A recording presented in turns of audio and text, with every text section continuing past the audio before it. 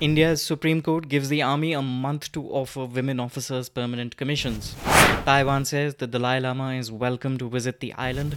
Social media giants suspend cooperation with authorities in Hong Kong. And the US clears arms sales worth $7.5 billion. You're listening to Stratpost Daily. I'm Saurabh Joshi, and it's Tuesday, July the 7th.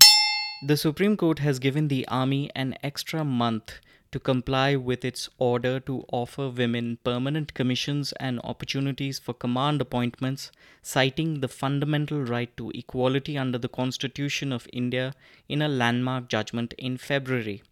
At the time, the court had rejected the arguments of the Defense Ministry and the Army that attempted to undermine and cast aspersions on the abilities of women officers.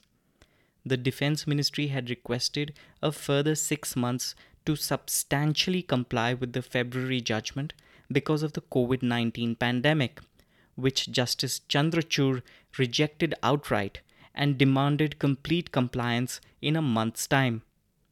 Lawyers appearing for women officers pointed out that in an apparent attempt to defeat the purpose of the judgment of the Supreme Court, the Army has been recently changing the physical standards applicable to women to deny them the opportunities for permanent commissions or command appointments.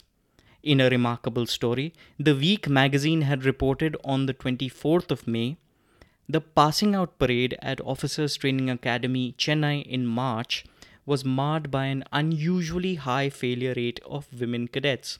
The number of women cadets failing the physical tests went up soon after the Supreme Court ruled in favor of permanent commission to female officers in the armed forces.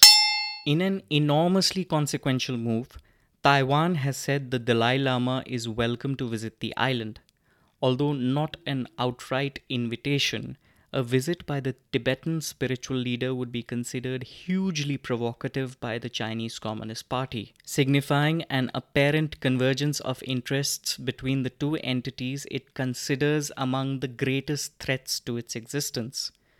Followers of the Dalai Lama celebrated his 85th birthday on Monday, and the US government said, "We thank India for hosting His Holiness and Tibetans in freedom since 1959 and wish His Holiness happiness." There were no birthday wishes for the Tibetan spiritual leader from India's top political leadership in this time of tensions with China. The Lieutenant Governor of Ladakh and the Chief Minister of Arunachal Pradesh, the Governor and Chief Minister of Himachal Pradesh, and two union ministers conveyed their wishes on his birthday over Twitter. Social media giants Google, Twitter, Microsoft, which owns LinkedIn, Facebook, which owns WhatsApp and Instagram, and Telegram have decided to suspend their cooperation with the authorities in Hong Kong after a new security law came into force in the city last week. Even Zoom has decided to suspend cooperation. The security law has been criticized for giving authoritarian powers to representatives of Communist China. Under the new law, authorities can raid premises, seize equipment, and demand the removal of content upon penalty of jail. Schools in Hong Kong have been ordered to remove any books that violate the new law.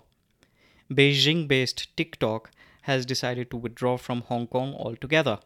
Last year, TikTok's owner ByteDance said it had 150,000 users in Hong Kong. The app was banned in India last week after tensions over Chinese intrusions into Indian border territories. US Secretary of State Mike Pompeo said on Monday that the US was also considering a ban on the app for spying on users. Interestingly, Apple has not yet announced any suspension of cooperation with authorities in Hong Kong. The US Defense Security Cooperation Agency announced approvals of major arms sales amounting to $7.48 billion. The three largest approvals in value were for $3 billion worth of petroleum to Israel, $2 billion for three Northrop Grumman E-2D Advanced Hawkeye aircraft to France, and $2 billion for 8 Bell Boeing MV-22 Osprey tilt-rotor aircraft to Indonesia.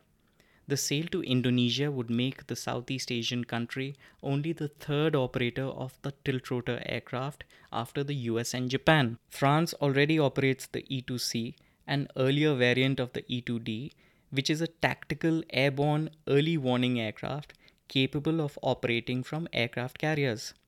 Approvals were also announced for a $380 million proposed sale of 6 Black Hawk helicopters to Lithuania and a $100 million sale of 27 Stryker infantry carrier vehicles to Argentina.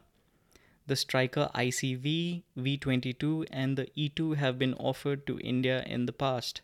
A distant cousin of the UH-60M Black Hawk, called the MH-60 Romeo, was ordered by the Indian Navy recently. The order for 24 MH-60 Romeo helicopters is worth more than $2 billion. And that's it for now. If you like this podcast, do subscribe to it on Apple and Google Podcasts. And don't forget to follow Stratpost on Twitter, Facebook, YouTube, or LinkedIn, whichever you find convenient. I'll be back with Stratpost Daily tomorrow.